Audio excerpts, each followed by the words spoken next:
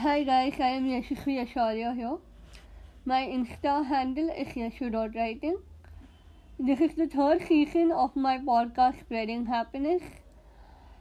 In this season, we will be celebrating Valentine's Day together. If you have a love or a friendship story to share, do message me on Instagram at yashu.writing. Thank you so much. Do listen to the story that's coming ahead, and I hope you like it. What a silky sweet word love, standing in contrast, mocking the way we started it. Lockdown love story. हमारी love story कुछ अजीब है और कुछ अलग भी, क्योंकि ये लव स्टोरी ऑनलाइन स्टार्ट हुई। तो कुछ ऐसा ही हुआ मेरे साथ इस 2020 के लॉकडाउन में। एक तरफ ये महामारी लोगों को खाए जा रही थी और दूसरी तरफ मुझे एक अलग ही बीमारी लग चुकी थी, प्यार की बीमारी। वो कहते हैं ना, अक्सर इश्क की सिलवटें बिस्तर से खफा हो जाती, क्योंकि ना उस बीमारी का कुछ इलाज था और ना ही मेरी बीमारी का। Hey everyone, this is Kunal. Hi everyone, I am Priya. मेरा अगले दिन मैथ्स का एग्ज़ाम था। डर लग रहा था, लेकिन कुछ आता ही नहीं था। तो मैं अपनी फेसबुक स्क्रॉल कर रही थी और अचानक कुणाल की आईडी सजेशन में आ गई और पता नहीं कैसे रिक्वेस्ट सेंड हो गई, मुझे तो पता ही नहीं चला। तो इसी दौरान मैं पढ़ रहा था तो इसकी रिक्वेस्ट का नोटिफिकेशन पॉपअप हुआ, लेकिन मैंने इग्नोर किया। लेकिन अगले दिन जब मैंने FB ओपन की तो प्रिया की रिक्वेस्ट देखी और बिना उसकी प्रोफाइल चेक किए मैंने उसकी एक्सेप्ट कर ली। मैंने जब देखा नोटिफिकेशन में कि कुणाल ने रिक्वेस्ट एक्सेप्ट की है तो मैं शॉक हो गई। मैंने अपॉलॉजी टेक्स्ट किया, सॉरी, गलती से मैंने आपको रिक्वेस्ट सेंड कर दी थी, जिसकी मुझे पता नहीं था। आपको नहीं जानती मैं, और आप चाहें तो मुझे अनफ्रेंड कर सकते हैं। तो मैंने जवाब दिया, कोई नहीं, हो जाता है। इसी दौरान हमने एक दूसरे से जान पहचान भी हमने कर ली। और जब जान पहचान हुई तो एक दूसरे से हमें बात करने में बहुत अच्छा लगा। मुझे इन्हीं बातों ने प्रिया से अटैच कर दिया और अब तक मैंने उसका चेहरा भी नहीं देखा था। तो बिना जाने कि वो दिखती कैसे है, मैंने उसे पूरी हिम्मत के साथ बोल दिया दैट आई लाइक यू। मैं थोड़ा शॉक थी, अचानक ही क्या हुआ। हमने 3 घंटे हो चुके थे बात करते हुए। और इन्हीं 3 घंटों में प्रिया ने अपनी कुछ फ़ोटोज़ अपलोड की। उन फ़ोटोज़ को देखने के बाद वो लाइक कब लव में बदल गया पता नहीं चला। तभी मैसेज किया, मुझे कुछ कहना है। क्या बोलूं? I think I am in love with you. तुम्हारी फ़ोटोज़ को देखने के बाद तो और भी। My heart went brink and it shrunk in momentarily. I would like to say something to you that I love you. इन वर्ड्स के बाद मेरे अंदर भी उसके लिए कुछ फीलिंग्स आ गई थी और मैंने थोड़ी देर वेट करके उसे बोल दिया that I love you too. और इसी मोमेंट से मुझे कुणाल मिला और इसे मैं। अगले दिन जो मैथ्स का एग्ज़ाम था उसमें मार्क्स तो अच्छे नहीं आ पाए क्योंकि मैथ्स वीक थी, लेकिन अपना पार्टनर मिल गया क्योंकि फीलिंग स्ट्रॉन्ग थी। उस रात हमने बहुत सारी बातें की। हम बहुत एक्साइटेड और डेस्परेट थे एक दूसरे से मिलने के लिए, लेकिन कोविड-19 की वजह से लॉकडाउन लग गया। हमें लगा ये लॉकडाउन कुछ दिनों तक है, लेकिन ये लॉकडाउन कोरोना वायरस की वजह से बढ़ता ही जा रहा था। इसी लॉकडाउन के बीच में कुछ ऐसे मोमेंट्स हुए जिसमें हमें मिल नहीं पाए, पर हम एक दूसरे को क्लोज आ गए थे। लेकिन ऐसा नहीं था कि सब कुछ अच्छा ही चल रहा था। कुछ ऐसी चीज़ें भी हुई जिससे ऐसा लगा कि अब सब कुछ ओवर हो जाएगा हमारे बीच। जब मैं कुणाल के साथ रिलेशनशिप में आई तो मैंने सोचा कि ये सब मैं अपने भाई से छुपाने वाली नहीं थी, लेकिन उसे इत्तेफाक से पता चल गया मेरे बिना बताए, और उसने मुझे कुणाल को छोड़ने को कहा और बोला कि ये सब वो मम्मी को बता देगा। तो मैंने उसे बिना डरे मम्मी को खुद ही बता दिया, ये सोच कर कि शायद मुझे समझेंगी वो। बट उन्होंने भी मुझे यही बोला कि मैं उसे छोड़ दूँ, लेकिन मेरा मन नहीं था। ऐसा मन था कि मैं उसे अपना कॉन्टैक्ट कभी ना तोड़ूं। मेरे लिए सबसे डिफ़िकल्ट फेज़ था जिसमें मुझे एक तरफ अपने पेरेंट्स और दूसरी तरफ अपने लव नजर आ रहा था। मैं बीच में स्टक हो चुकी थी।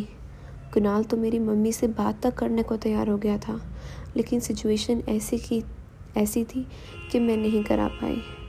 फिर जैसे तैसे मैंने उस बात को दबा दिया।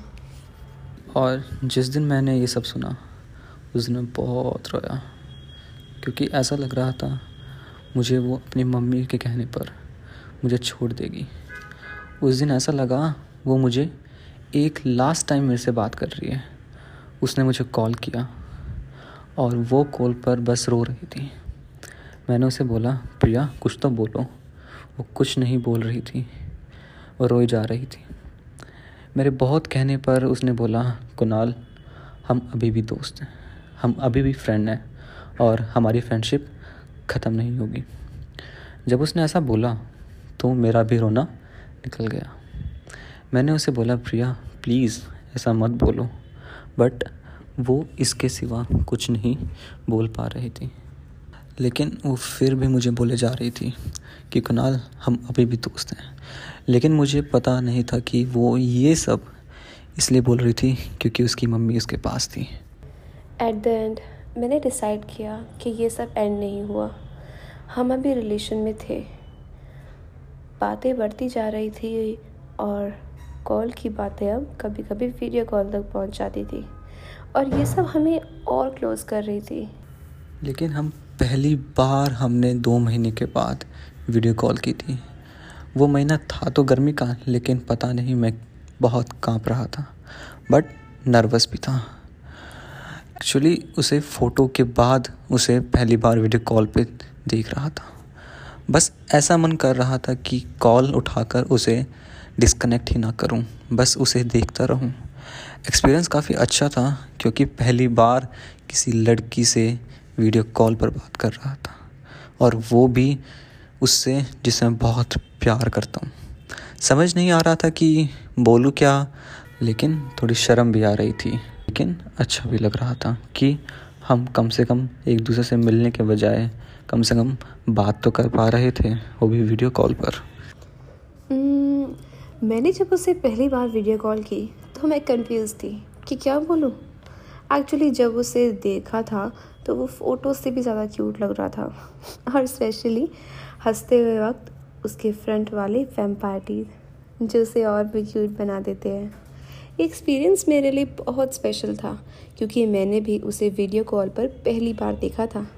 मैं नर्वस तो नहीं थी, पर पता नहीं क्यों मेरी हंसी नहीं रुक रही थी।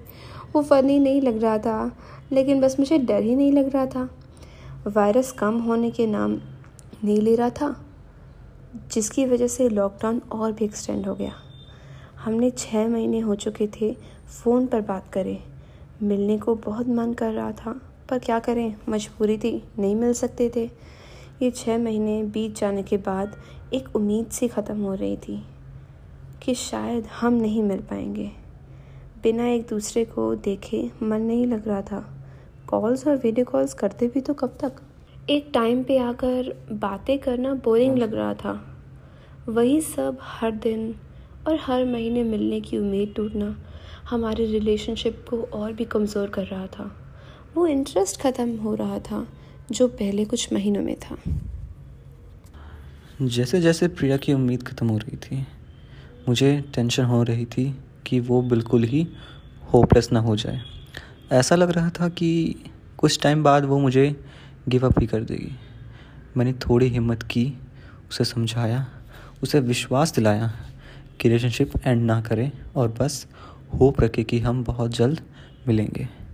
कुछ टाइम लगा मुझे उसे समझाने में, जिसमें मेरी भी होप थोड़ी सी टूट गई थी, लेकिन थोड़े टाइम बाद सब ठीक हो गया था। अब जैसे जैसे वो महीना बीता, कोरोना वायरस भी अब थोड़ा थोड़ा कंट्रोल में आ रहा था, और गवर्नमेंट ने भी धीरे धीरे कुछ जगह का अनलॉक करना शुरू कर दिया था, और हमें भी थोड़ी और उम्मीद लगने लगी कि शायद अब हम पक्का मिल पाएंगे।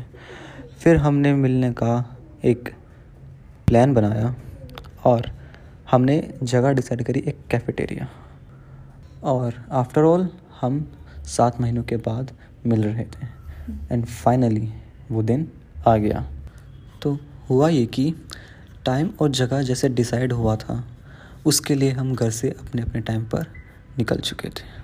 मैं मेट्रो से ट्रैवल कर रहा था और जैसे जैसे मेरी डेस्टिनी मेरे पास आ रही थी अजीब सा फील हो रहा था, बट ज़्यादा नर्वस था। हार्ट बीट तेज़ हो रही थी। खुशी भी थी, लेकिन बहुत ज़्यादा खुशी थी क्योंकि फाइनली हम मिल रहे थे। पता नहीं क्यों विश्वास नहीं हो रहा था कि हम मिलने वाले हैं, और वो भी सच में। मैं फ़र्स्ट टाइम कुणाल के साथ डेट पे जा रही थी, और वो भी अपनी फ्रेंड के साथ। डर तो मुझे भी लग रहा था, पर उससे कई ज़्यादा खुशी हो रही थी। इतने टाइम बाद हम मिलेंगे, एक दूसरे को पहली बार, वो भी आमने सामने।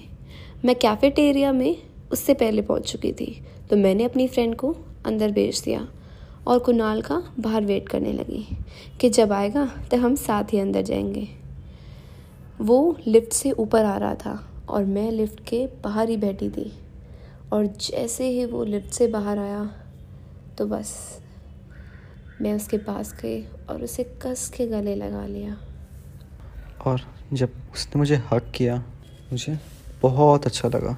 जब उसने मुझे हग किया, मैंने अपनी आंखें बंद करके उसे पूरी शिद्दत के साथ उसे हग कर लिया, और 5 मिनट बाद मैंने उसका हाथ पकड़ा और बस उसे देखता रहा।